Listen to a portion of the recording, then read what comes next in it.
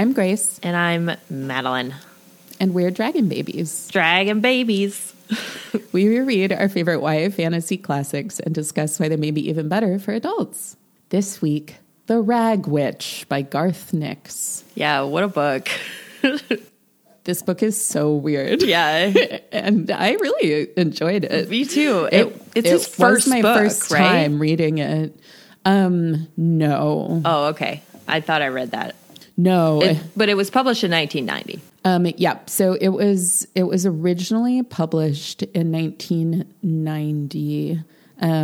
He did, I guess technically this is his first novel. Okay. Yeah. My information was semi-correct. Yes. Prior to this, he wrote a series called Very Clever Baby. What? That's amazing. Is it about my dog? I wish. Described Described as books for very clever babies aged 3 to 6 months. They contain words such as ichthyologist. That's such a short age range. Oh my God, one of them is Very Clever Baby's Guide to the Greenhouse Effect. Oh my God. Okay, but we are not very clever babies, so instead we are going to discuss the Rag Witch. That's so brutal. My mouth is becoming filled with straw and rotten, as is the titular characters. Oh, geez. Might want to get that checked out. This book was published in 1990, prior to any of the Old Kingdom series, and then it was republished a few times. I think once Sabriel got popular, it was ultimately published in 1995 by Tor, and then 2005 HarperCollins. So there's been a few rounds here. So there's a lot of this book out there. It's fascinating to read something that I feel really acts as a precursor to the Old Kingdom series, even though it is a standalone novel. But you can really see where he was working out the ideas that would come to fruition in the Old Kingdom books. Yeah, I thought a lot about the Old Kingdom alive. Yeah.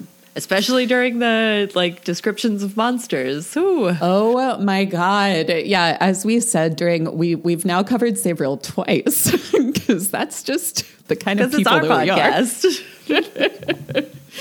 Our 100th episode special was not too long ago. So if you want to check that out, definitely go listen. And we have an episode on Lyriel as well. And one on Mr. Monday from the Keys to the Kingdom series. We're Garth Nix heads over here at Dragon Babies. I forgot that was Garth Nix. Mystified. Yeah. Mm-hmm.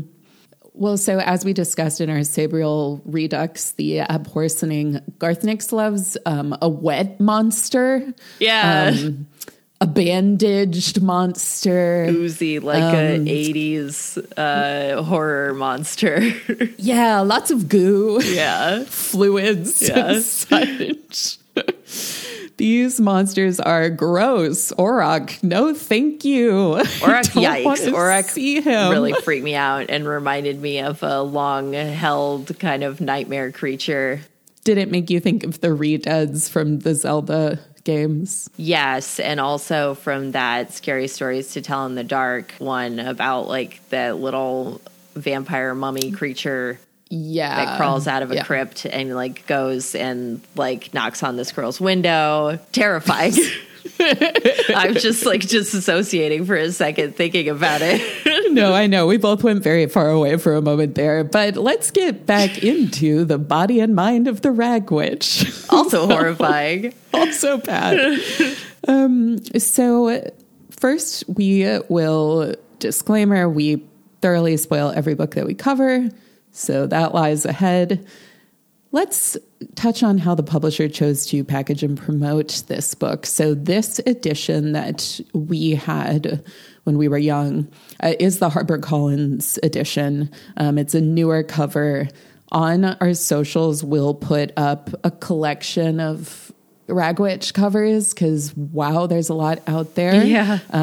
At Dragon Babies Podcast on Instagram, at Dragon Babies Pod on Twitter. And a lot of them are very disturbing. This one is less so. Yeah. I don't know. It's not my favorite, to be honest. I'll before I even describe it. I hate this book.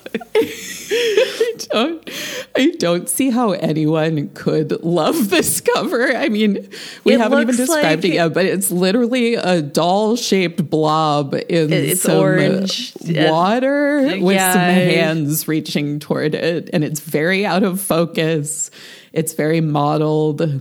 It's I don't know what it's trying to say to me. Orange, which is like this book is very clearly developed to get you to buy it at an airport. Oh, yeah. It does have that kind of vibe. It says best-selling author on it. It's blue on orange, which they do with a New York Times best-selling author. Yeah, yeah. So double, like you want to read this on an airplane.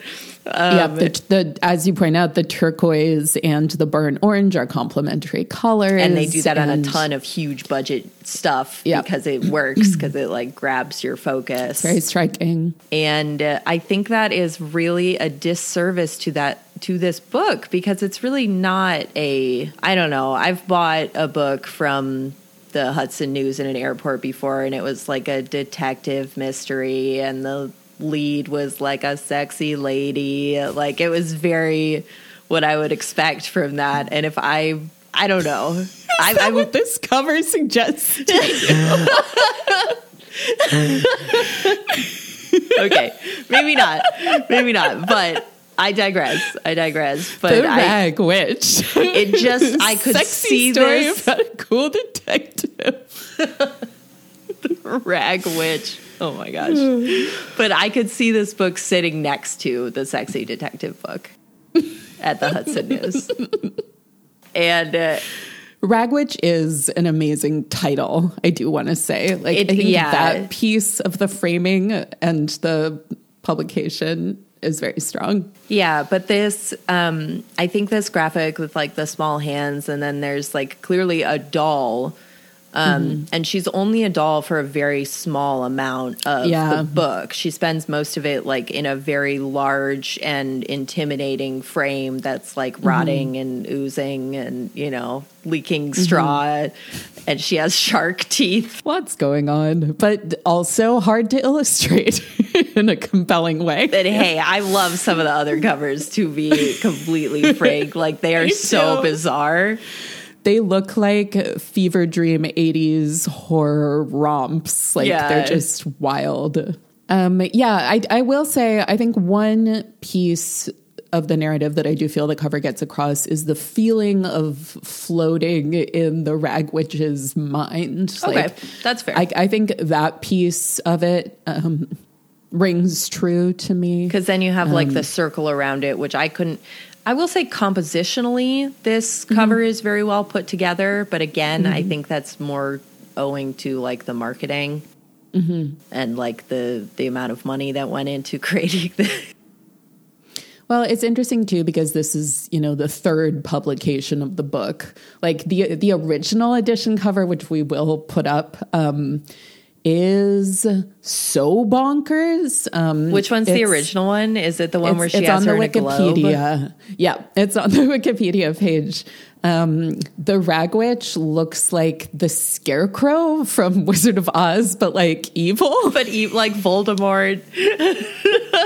Yeah, full on snake nostrils. Yeah. You can see the shark teeth. Yes. And then the witch is holding like this globe with a sad little girl peering out of it. It's really funny. And then Paul is in the foreground being like, oh no, what do I do? The Rag Witch. Look at my sister. His stressed out little hands. Yeah, the handwork is really excellent. Including the Rag Witch's hands. They're wild. Yeah, well, and there's so much description of her 3 bulbous fingers, and the artist really captured those with tender, loving care. Definitely. So anyway, let us know your favorite Rag Witch. And there's another one where like Paul is like horizontal to the ground, but floating above it. And he has the needle to his right. And the rag witch is like huge. Like she's massive. And she's looming out of the background, being like, showing her teeth. Oh my God, I'm looking at that one right now. What is going on with her face? And then look, there's the head in the background that I guess is supposed to be like her true self or whatever. Or maybe Julia. I don't know. Okay, so we're going to get into a plot summary to the best of our ability. Yeah, it's been a while.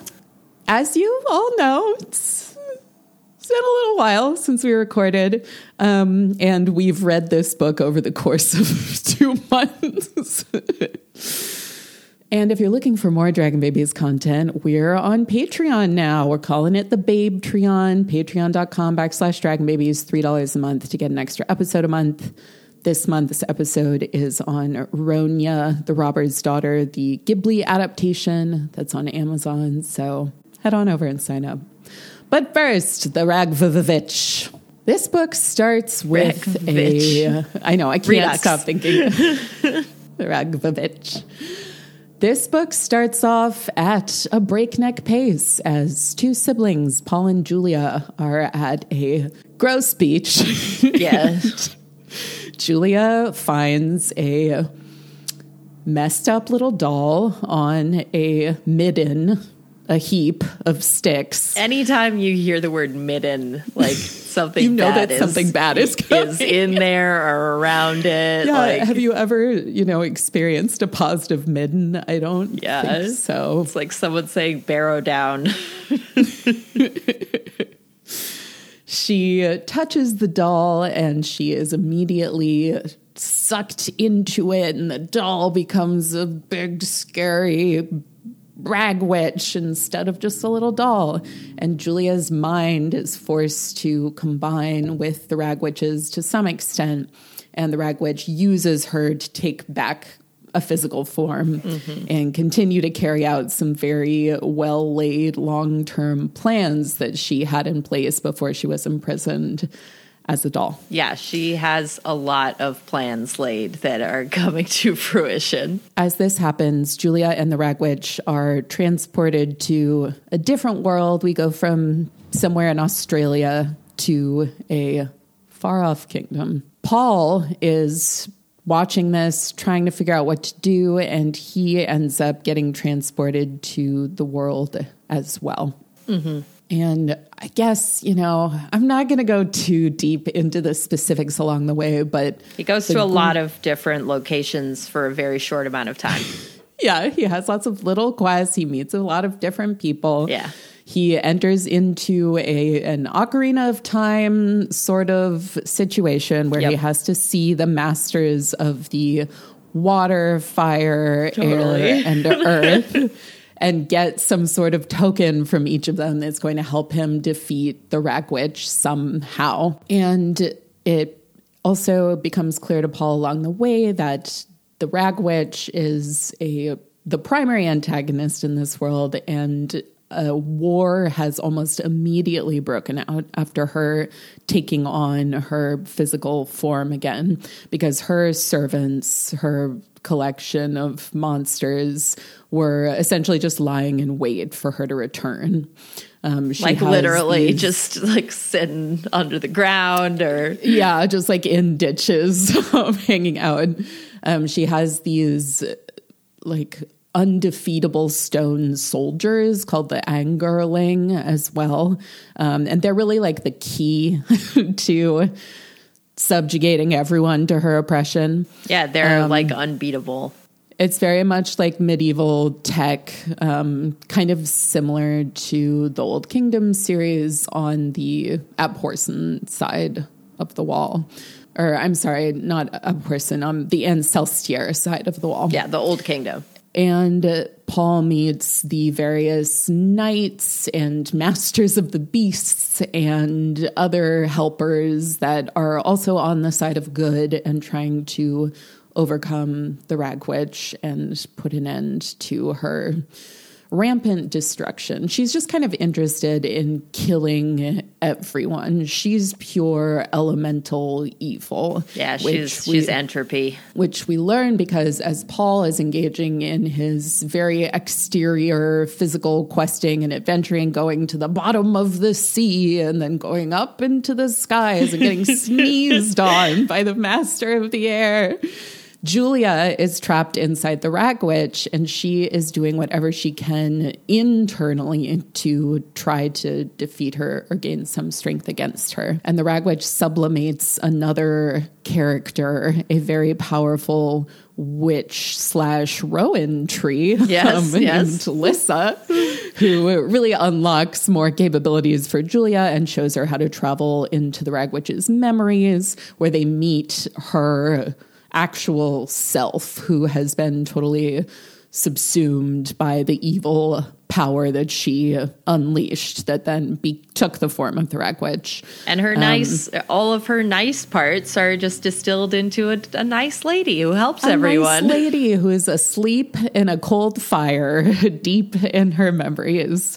And she also meets a dead king in there. So who was in love with the original Rag Witch. Yeah. I can't remember her name right now. I'm going to have to figure it out. Starts with an A. That is a main character. Anne Havar. Yeah, I don't know. The pronunciations with this one are even worse than usual. I don't know how to say anything. Maybe you're supposed to say them all with an Australian accent. Yeah, maybe. So Anne Havar and Murin the king and Julia and Lissa are inside singing and fighting baddie memory bits and trying to weaken the Rag Witch as Paul is completing his external quests. And it all comes together to a head in one perfect moment where Paul, who has managed to obtain a needle spear that can take the Rag Witch apart once and for all. At the same time, the internal forces have united to overpower the Rag Witch's mind for just a moment. And in a beautiful coincidence, Julia, as she takes charge of the consciousness, sees Paul and just rushes to hug him in the Rag Witch's body. And that leads to the Rag Witch falling onto the needle spear and being impaled and destroyed. It's really brutal. The book, as we said, starts in the middle of the action with Julia running toward the doll as Paul is like, don't touch that. Yeah. And it ends in a similarly sudden fashion. Yeah, for sure. The Rag Witch is gone and Havar is dead, but Julia and Paul manage to make it out and get back to their world. The Patchwork King, the Magic King, sends them back there. The Patchwork King is just I love the Patchwork King. Yeah, he does. I want to put together the most confusing niche cosplay ever, which would be me as the Patchwork King. And I'm constantly changing age. Yeah, the Patchwork King does whatever the heck he wants with the plot. He's just kind of like, well, okay. You finally got to me. I will fix everything now. Yeah, he's a little bit of a deus ex machina, but I do think that the book sets him up appropriately. No, for sure. He has a background and we know that he's out there somewhere. It's not like he just suddenly appears without any warning. No, for sure. And when he sleeps, he looks like a starry dog made out of petrified wood. So that's pretty cool. Animals just like animals in this book is going to be, I don't even know where to begin, but we're not there yet. Getting ahead of ourselves. But anyway, the book just ends with Julia and Paul being like, okay, let's walk home. Yep. And they decide that they do want to remember their adventures instead of the Patchwork King wiping them from their minds, which, don't do that. Seems like the right call to me as well. I would not want that. Even though there was trauma and bad bits, I think they both grew a lot and succeeded in the process. Yeah, I mean, you already went through it and it was like a whole thing, so just keep the growth you got from it, is what I always say. Yeah, that's That's what we say in therapy.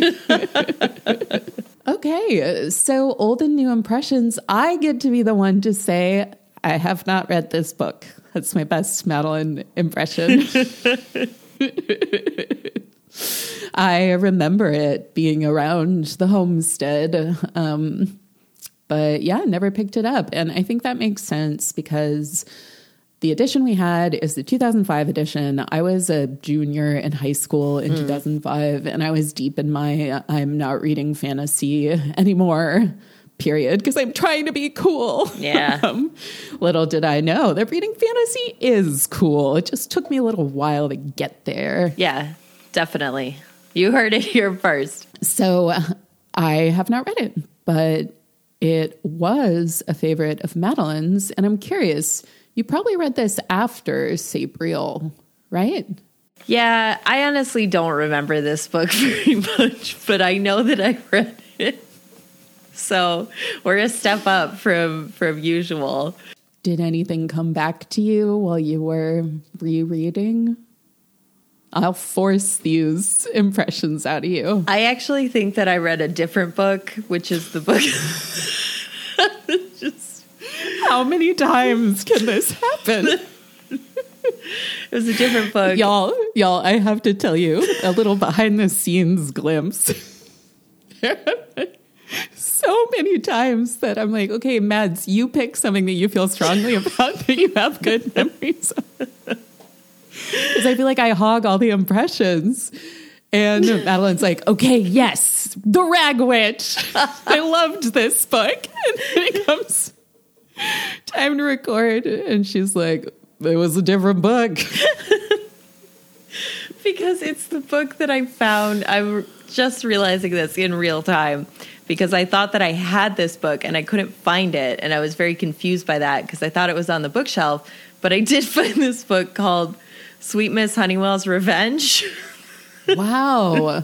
Okay. Which is about a doll that is like comes to life and is evil. And I is think, it YA? Yes. Yeah. And I think I had it and this book both. And I thought that this one was for adults because of the cover. Wait, so you've never read this? No, I don't think so.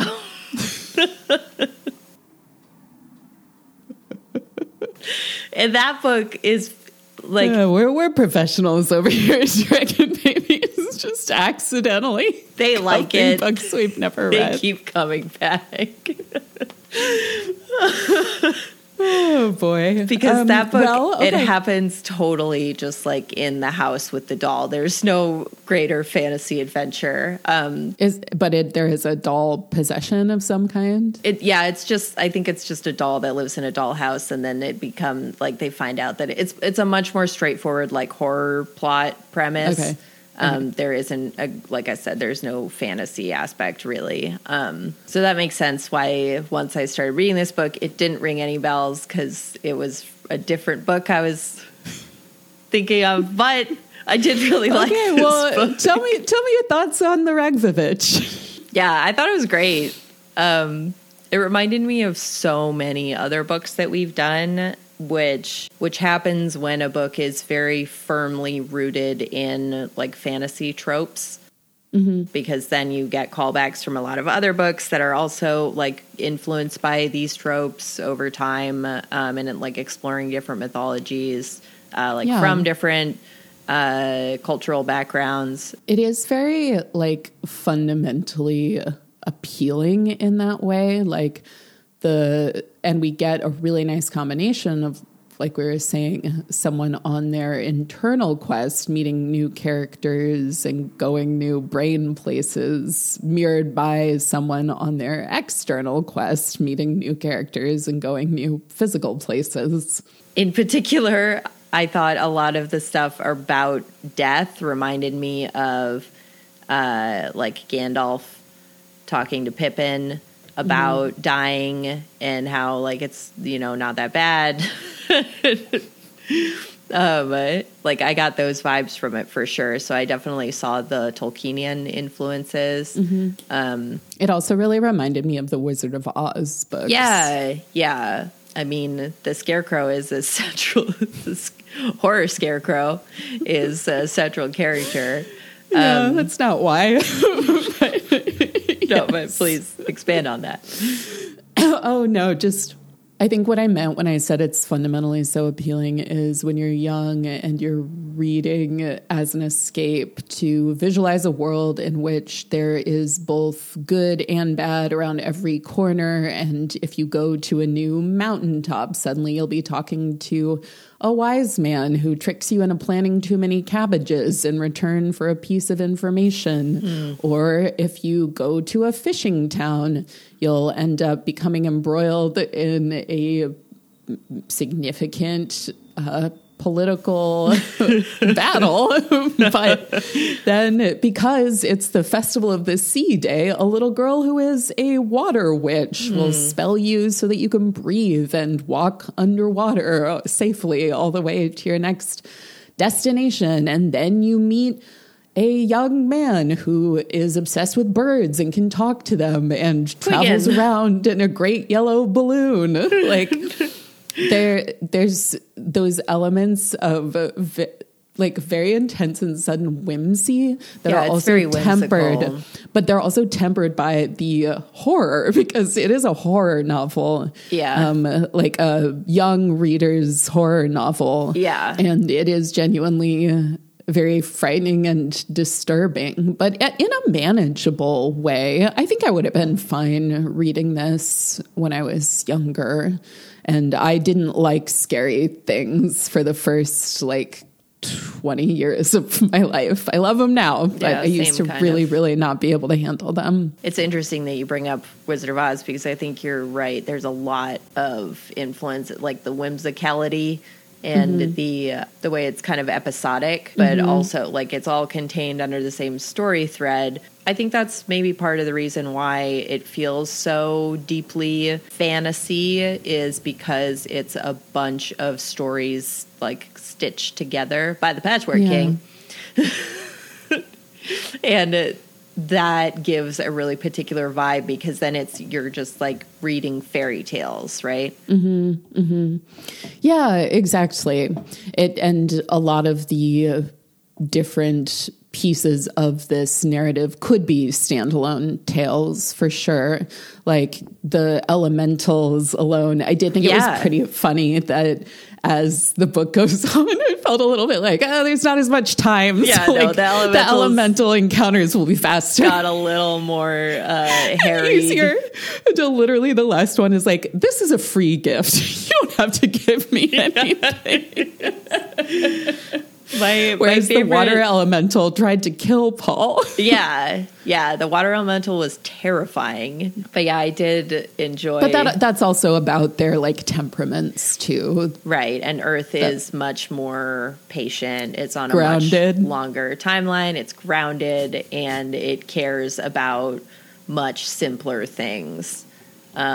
And I did enjoy the visual of them just frantically moving potatoes around as the Gwrlch descend upon them, and the earth is just kind of amazing. Got to do these potatoes. And Tanbull, who is maybe my favorite character in the book, is we got to get the potatoes. Why are you even talking about anything else right now? Harvest! Do it!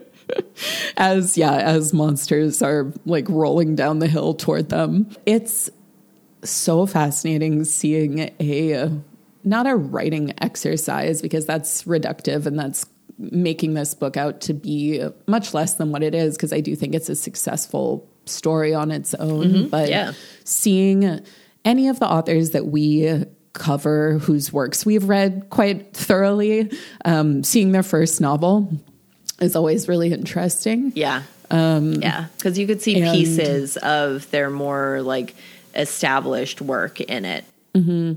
And very clever babies series aside, this is, as Madeline mentioned, very clever his baby first novel learns about climate change.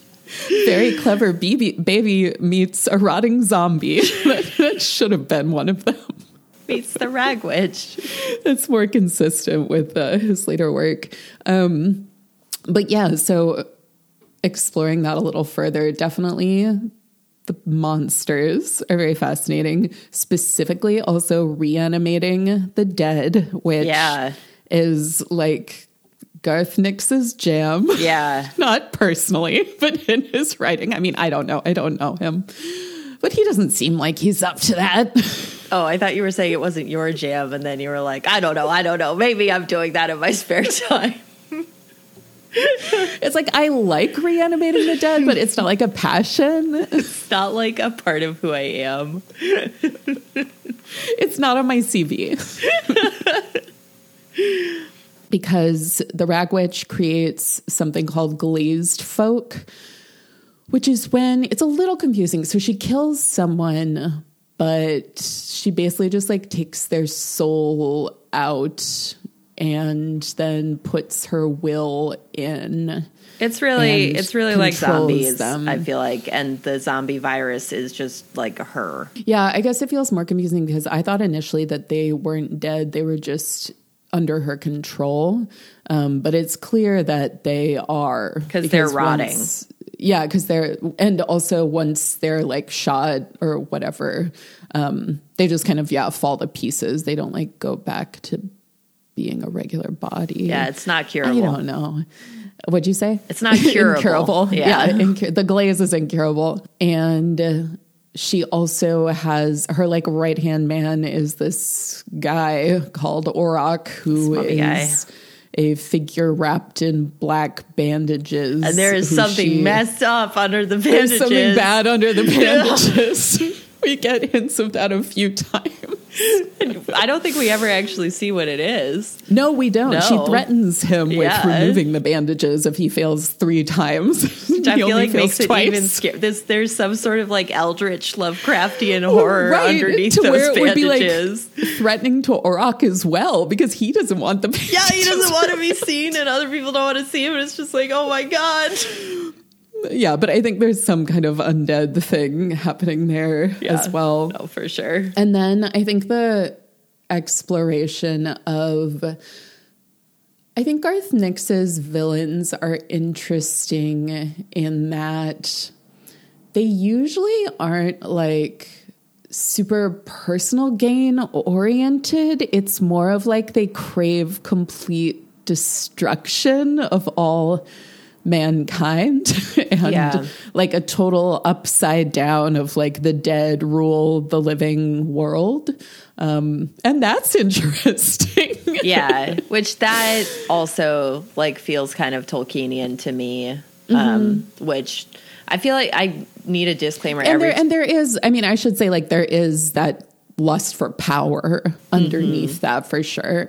What I was going to say is when I say Tolkienian, I mean like a lot of what he did was collecting a lot of really old, like pagan and culturally just Viking, like all kinds of different long held story traditions in human history that he kind of like codified in a way in Lord of the Rings. So I feel like that's important to say that like Tolkien didn't just come up with all of this. Like it's in humans like storytelling DNA to like have these stories and these like traditions.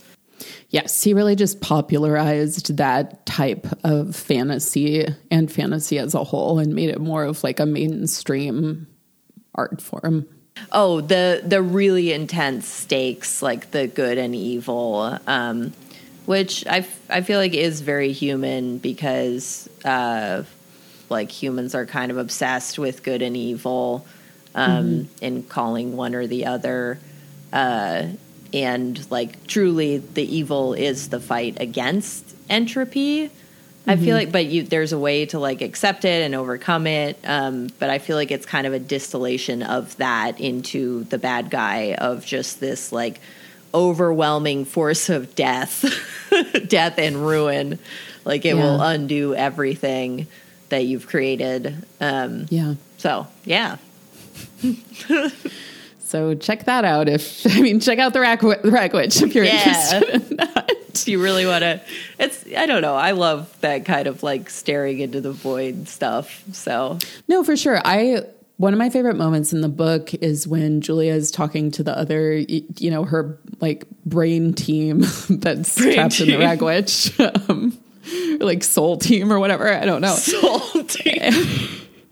Because they're very preoccupied with how do we actually make it so that we can really die and not just be absorbed into the Rag Witch's evil essence for all eternity, because that's not great. They want to release themselves back into, like, you know, the ether. The flow of energy and life. As opposed to remaining in this, like, very stagnant place.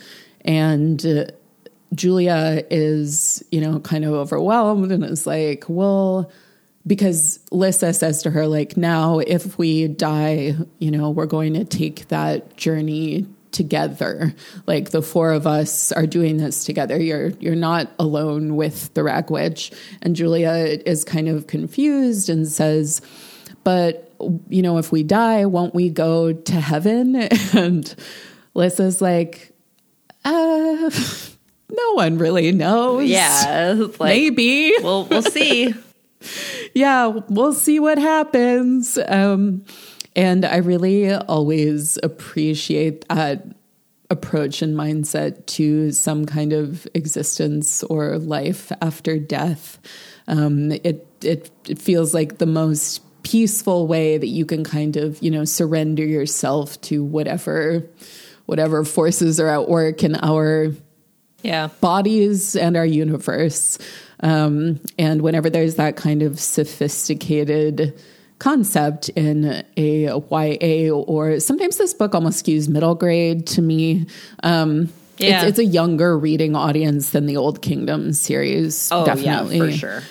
But yeah, whenever I encounter that in a work for younger readers, I am grateful and appreciative. And if you want to hear us talk more about life after death and whatnot, you should listen to our episode on the Graveyard Book. Yeah. With a guest appearance from Justice. Yes, our friend of the pod. I don't even know what to call her. Our dear, dear special friend, Justice. Friend of the pod.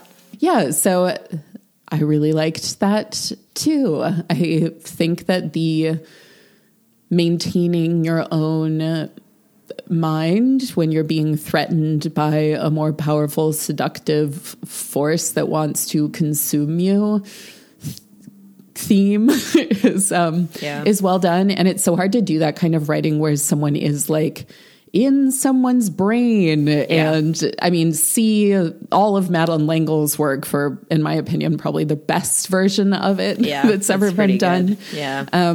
But this was great too. And because I grew up on a steady diet of the Murray books by Madeleine L'Engle, I am like very watchful for this type of writing because it's so intangible. And yet you really need to come up with clear ways to describe what's going on as like pieces of Julia's personality and self are being taken away from her and sort of disintegrating into the Ragovich. Yeah. And I was able to follow that well. And I thought that Garth Nix was really successful with that. Yeah. Because it's not just like a Harry Potter movie and you just show the Dementor just be like sucking your soul out through your mouth. Or like the point of light is traveling from one wand to the other and now it's going back the other way. Yeah. No, it goes a little deeper than that in terms I know. Oh, no, I was just saying in Garth Nix's books, it goes a little deeper than that. I do we're never going to cover them. Just, I'll say it again right now, but I do, love the Harry Potter books for what they are. We all just need to reckon with the hate that was poured into them by their author. Always remember that Lovecraft was a racist. He was a xenophobe. He was an anti-Semite. He was a pretty bad person when it came to that stuff. L. Frank Baum as well, which is why we have not covered Wizard of Oz books, Roald Dahl, so many problematic faves. And it's my belief that if you're going to continue to engage with the work, which I don't think there's anything inherently wrong with, because like in kind of a like death of the author way, once you create something and it exists, then other people start to have a relationship with it that has like very little to do with you ultimately. And can attribute meaning to it that's completely different from what you intended. Based on their own life experience. And in the case of the Harry Potter books is largely like much more positive. Yeah. It's much more of a message of like inclusiveness and belonging. But thankfully, Garth Nix is, as we know, Raising of the Dead aside, a good person. Honestly, at least he's being true to himself. I wish that we had like Joe Rogan numbers so that there'd be like a TMZ piece that's like, podcast says beloved YA fantasy author is a necromancer. He's engaged in necromancy. Oh so my if God. any of you want to start spreading that, that's why we need big numbers. So we can start that is the only reason rumors I about hope our for favorite success. authors. I think he would find that funny. Me too, honestly. Yeah. Okay, what else? You can tell that I only had 3 hours of sleep last night. And then I had a 2.5 day migraine. It's okay. I'm feeling a lot better today. At our best. There is a lack of characterization in this book that I think happens for a few reasons. One, Julia is inside the Ragovich, and it's hard to get to know her very well when she's constantly, pushing back. But Paul, we get a little more insight into, but it's more like his general timidity, like fear of talking to girls, and then concerns that he won't be brave enough. So a bit more general, but I was just kind of struck in the moment where, they're talking about, or their narration is saying all the things that made Julia, like her likes and dislikes, personality, quirks, traits, everything, like we're being absorbed. And I was like, what are those? I don't actually know. I guess for some reason that didn't really feel important to me. Like I didn't really care about that. Well, I think it's because this is an action book. Like it's an action horror book. Yeah. It's more about the story than the characters have their parts to play in the story, but it's all about the plot rather than like. Yeah, they're really more in service of the story rather than the other way around. But there's just so much that has to get done. And it all does seem to happen pretty quickly as well.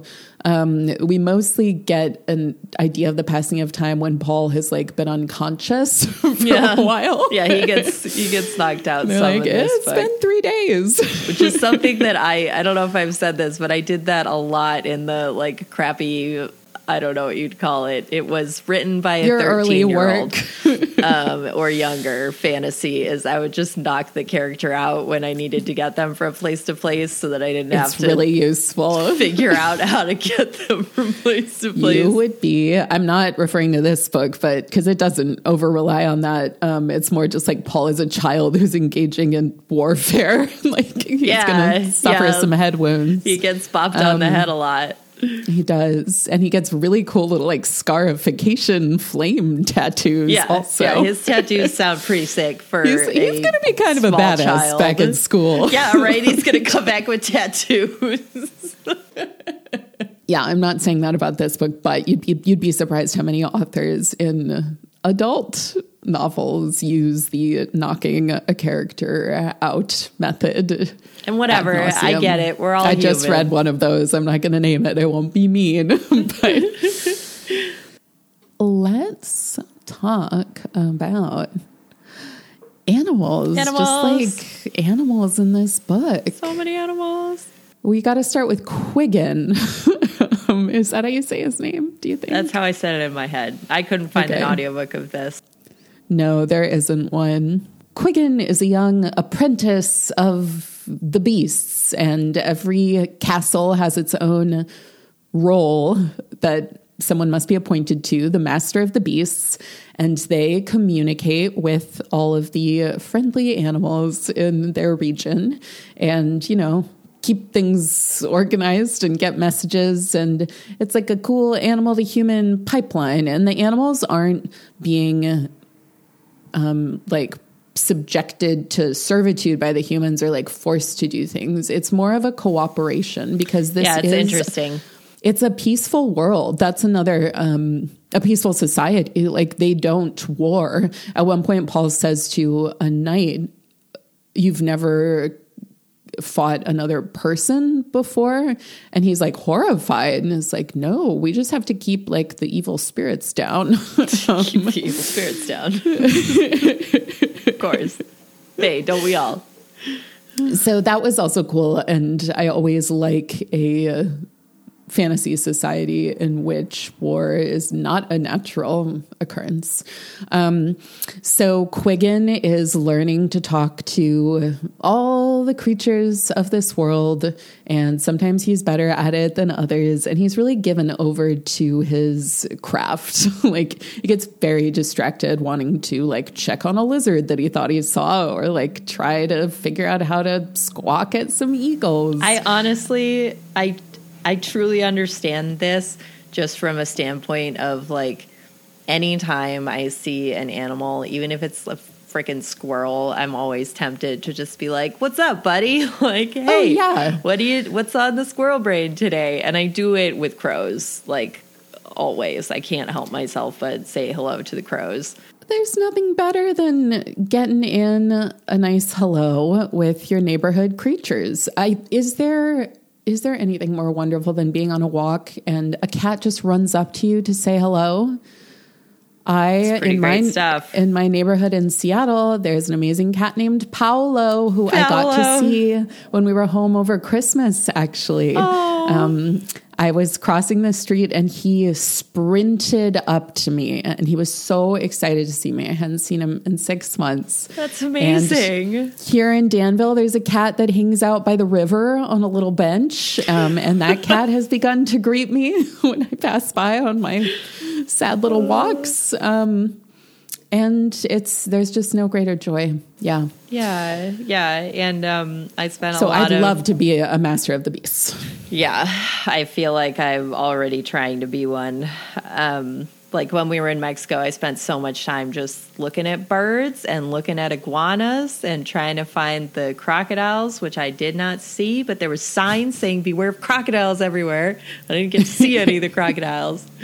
I didn't go in the ocean though, because the crocodiles do get in the ocean apparently, which is, I don't know. I wouldn't go alligators, not crocodiles, right? They have crocodiles. They have alligators Mexico? too, but they have crocodiles. Yeah. Oh my gosh. Yeah, it's wild. That's wild. Like we were in like a small marina and like walked out on one of the docks because there was no fence or anything. We figured it was fine. And we walked back in and one of the guys that worked there came up to us and was like, "Don't do that after dark." Because the crocodile comes and he hunts here at night because fish get stuck in like the little marina here, and he likes to jump up onto the dock here to just like hang out. Wow. And I looked for that crocodile all night. I didn't see him. Yeah, I just looked it up. It is a species specific to the Atlantic regions of Mexico, Belize, and Guatemala. It's called Morelet's crocodile, also known as the Mexican crocodile or Belize crocodile. Cool. Puerto Vallarta is really cool. It's kind of tropical in some ways. The top result for the query Crocodiles Mexico is a crocodile just attacked tourists in Mexico again. Yeah, it happens all the time apparently because like, you know, they're big scary lizards, and like if humans don't pay attention, like everyone was telling a story about how a couple of months earlier, a couple drunk guys went swimming at night and they all got yeeted by a crocodile. Are they native species or have they? I don't know. I didn't get to see any, so I couldn't ask.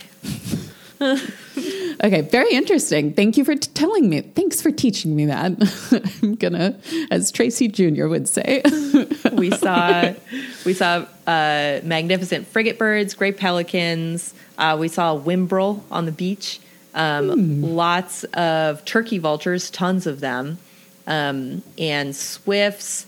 And then there's this bird called the flycatcher, but it's this really beautiful bright yellow. White egrets, and green herons. That's a great bird list. And I saw some little tiny lizards that Nick said were geckos, and then I saw lots of big iguanas, which I got really excited about. They were everywhere. Yeah, those are cool. Yeah.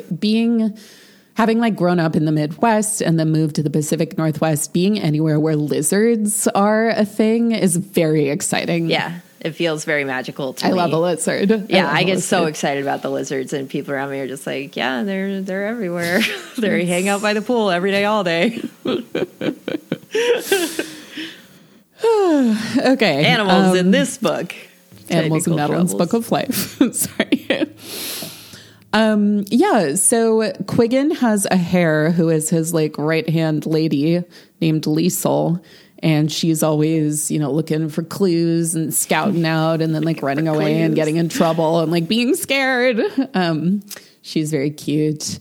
And then, there's just so many different creatures. Like everyone's hanging out, having a great time and talking to Quiggin. And I want that job. Yeah. And there's lots of dogs around too. There's really cute dogs. At one point during a battle, Paul is freaked out because he feels something wet on his ankle. And he's like, oh, it's a dog licking me. It's just a dog licking me. Like, where did that dog come from? Just a friendly dog. I hope the dog is okay. There are 5 dogs that are named after the numbers 1 through 5 in like the old tongue or whatever. And I was like, yeah, elegant solution when you have a lot of pets and you don't feel like figuring it out. At like an animal rescue where they just start naming the cats after toothpaste. Yeah, our brother Patrick worked at an animal rescue where there was a cat named Aquafresh that we were all obsessed with. So I don't know. I guess I don't really have it. I felt like there was so much to say for animals, just like animals in this book, but it's really just like a glut. Yeah. And it's cool that the animals and the people are working together harmoniously. Like I said, like I really like that depiction. And I hope not too many of them got killed by, I guess during animals, just like animals in this book, we should talk about the Meepers. Yeah, the like evil which are creatures. Another one of the Rag Witch's minions. More like mythological creatures than animals, I would say. All of her stuff is. Yeah, they're like bird things. They're really gross. They have hooded eyes and really long bodies, and they attack from the skies. Bad stuff. They're like horror worms. Yeah, the contrast of the Rag Witch looking around, with joy and cackling at all of her disgusting, vile beasts around her while Julia looks out from her eyes and is like, no! Like, oh, God! It's very good. Yeah. Very like Saruman and Grima standing on the balcony. Yeah. Pretend food? Do they eat much in this book? There's some. I kept track. A little bit? Okay. I kept track. So most of the food is travel food, and Julia doesn't have to eat. Because she's a mind creature. She's trapped in a brain.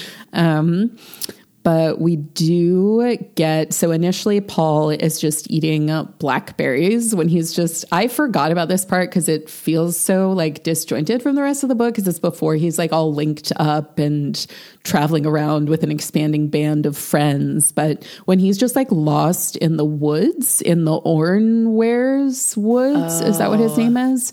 And he encounters a forest spirit who is very scary and very cool. Like an antler man. Green man type. Yes.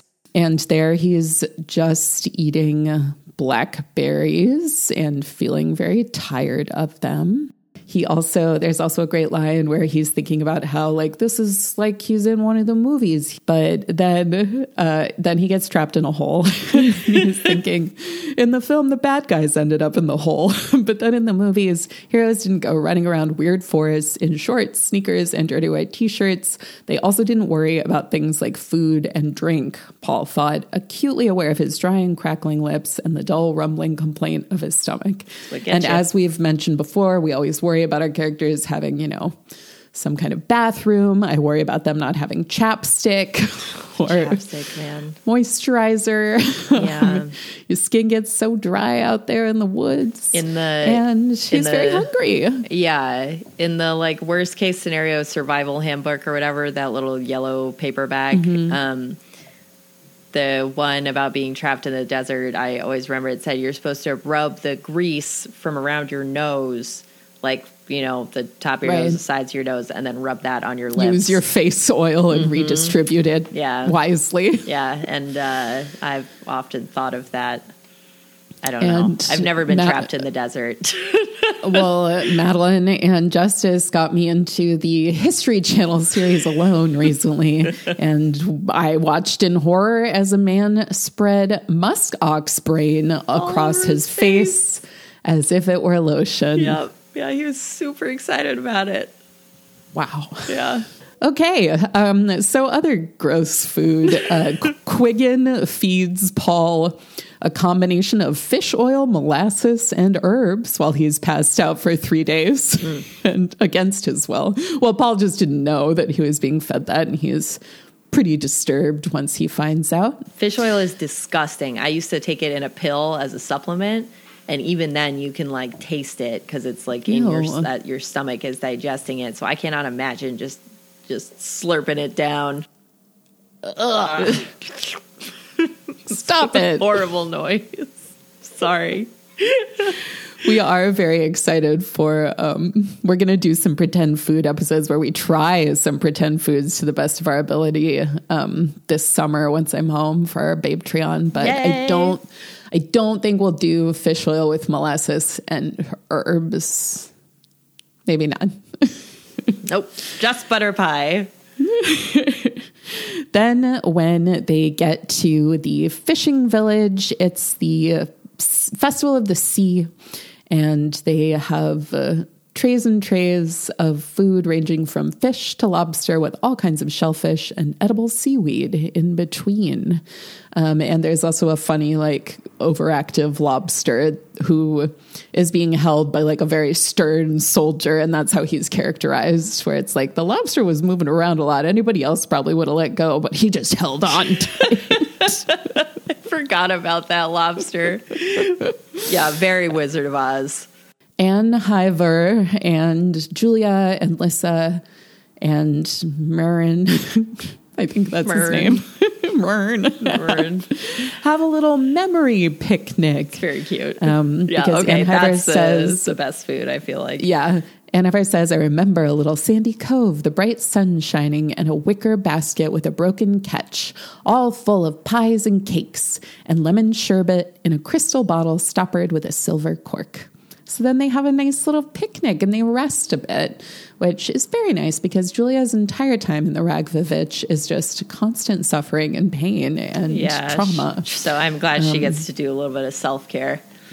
I know. And the characters in this book are really good at carving out like a moment for quiet calm whenever they can. Yeah, and I like that as a way to sustain themselves because you have to do self-care all the time. And how could I not mention the bacon and cabbage that is Tan Bull's entire diet? Is all he eats. And every time Paul ends up back at his place, he's like, there it is, the smell of bacon and cabbage. I know right where I'm at.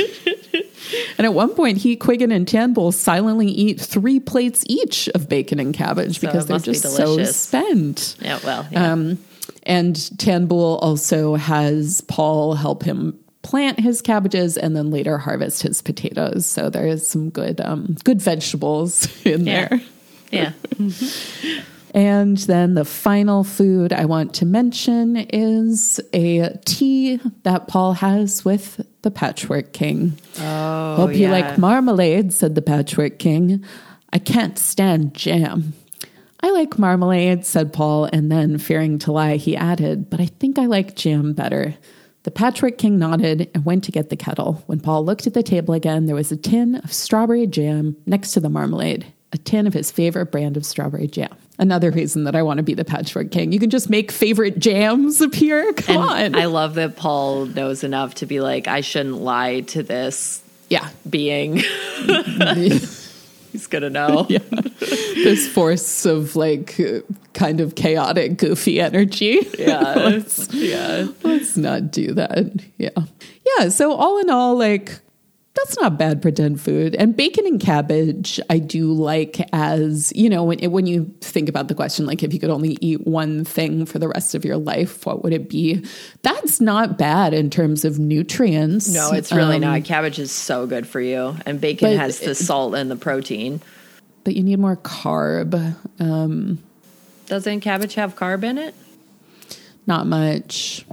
Okay, so you need bread. Yeah, and they do eat it with bread. There you go. At one point. Here's what ails you. It's only 1.3 grams of carb, which is less than 1% of daily value. Okay, so yeah, not bread. Enough. Bread, bacon, cabbage. Yeah, if that counts as one food. I can eat that. Sorry to mention alone again, but I'm thinking about nutritional content of like single foods a lot because the contestants starve even though they have plenty of, you know, say rabbit meat, but it's because there's not enough fat. Rabbit starvation. Yeah, I think about that a lot now too. Yep. So we'll leave you, we'll leave the pretend food segment on the phrase rabbit starvation. Shall we pick our badass ladies and rate them on our badass lady meter? My badass lady is the rag witch. I mean, it's your prerogative. And I rate her 1 million rotting bodies. No, that's not my real one. Sorry, you go ahead. I was going to give it to Liesel. Oh, I love Liesel. To the soft little rabbit because I want to hug a soft little rabbit. And I guess that's not the whole reason. Liesel just like does so She's much. Really helpful. Yeah. And doesn't get much acclaim at all, I feel, because she's a always rabbit. Saying that she's like misbehaving. Yeah. So. And that she's bad. But she's a good rabbit. I give Liesel a promotion that brings her to the same rank as Quiggin so that they are equals and that like he can't just, minimize her. I agree. Great rating. My badass lady is Tan Bull. I love him. I want to live in his weird boat house. Yeah. It's like a ship that's in the mountains. He's always gardening. He has unknown wisdom. He does seem like he's really got it figured out. I love the concept of Ricemarn, the mountain wise folk land. Yeah. Where there's maybe, and they may all just be one person maybe as well, but manifesting in different ways according to what other people say about when they've visited. And that's very cool. Tan Bull sets Paul off on an actual path too. Yeah. He's the one who helps him understand that he needs to get something from all the elemental powers. Gives him a little more direction. And I like that Tan Bull is a practical guy. And he's like, we need to harvest potatoes right now. Then we'll deal with the impending doom. And when he kept saying, you need to harvest potatoes, I was like, well, which elemental is left? It's the earth spirit. Yeah. So I think digging around for potatoes is going to yield something promising here. So he had a plan all along. He did. My rating for Tan Bull is some better tea for him to drink because his tea sounds nasty. I think it's made from cabbage. Yeah, cabbage tea does not sound good. And it sounds like it would taste bad. Yes. And at one point when the Patchwork King gives Paul some very nice tea, in fact, the tea that his mother drinks, Paul at first is bewildered by the taste of the tea. And then he's like, oh, it's just not Tan Bull's tea. It's not. I've become so accustomed cabbage to tea. It. So I will, maybe some nice oolong. maybe like a good spearmint. I love a spearmint tea, more complex than peppermint. And like one of those cool little clay pots, like Mom has some of them. Yes, and a lovely little pitcher, a little teapot, and like just some time in between cabbage and potato plans to kick back and relax. Some R&R. So I think that brings us to the end of our episode on the Rag Witch. The Rag Witch.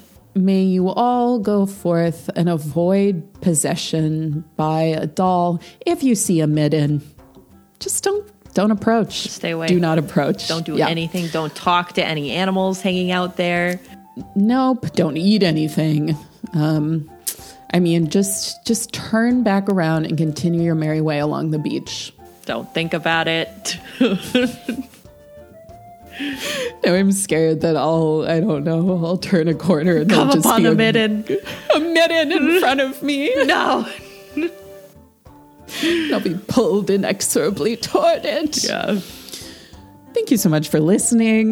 This was kind of a goof around episode, but we have all kinds of episodes, serious ones too. Yeah. So we hope you'll be back for the next. This episode was a listener request / a Madeline request. For a book that she'd never read. Oh, Madeline.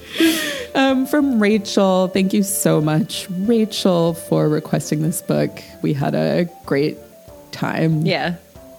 I'm glad I've read it now.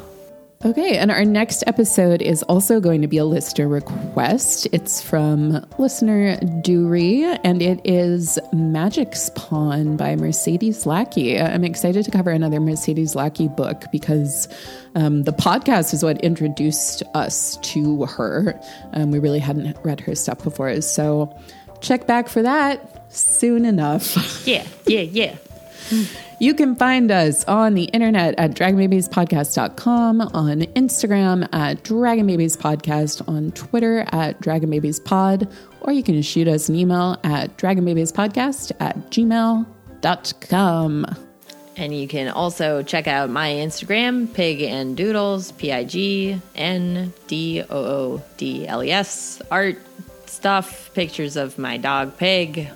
Get into it. All you could need. And on our Instagram, I'm confronting a long-held fear of creating reels. So you'll want to follow us because I think we'll make a reel ranking the different Rag Witch covers. You're gonna want to see that. You're gonna want to see that. I made a TikTok too, which I'll start posting content on. You did? But not yet. So okay, well maybe Madeline will make our Dragon Babies TikTok as well. Oh goodness! Then we can share the reels to it. The reels. Engagement. Reels. Oh, God. Okay. I'm Grace. And I'm Madeline. Until next time. Goodbye.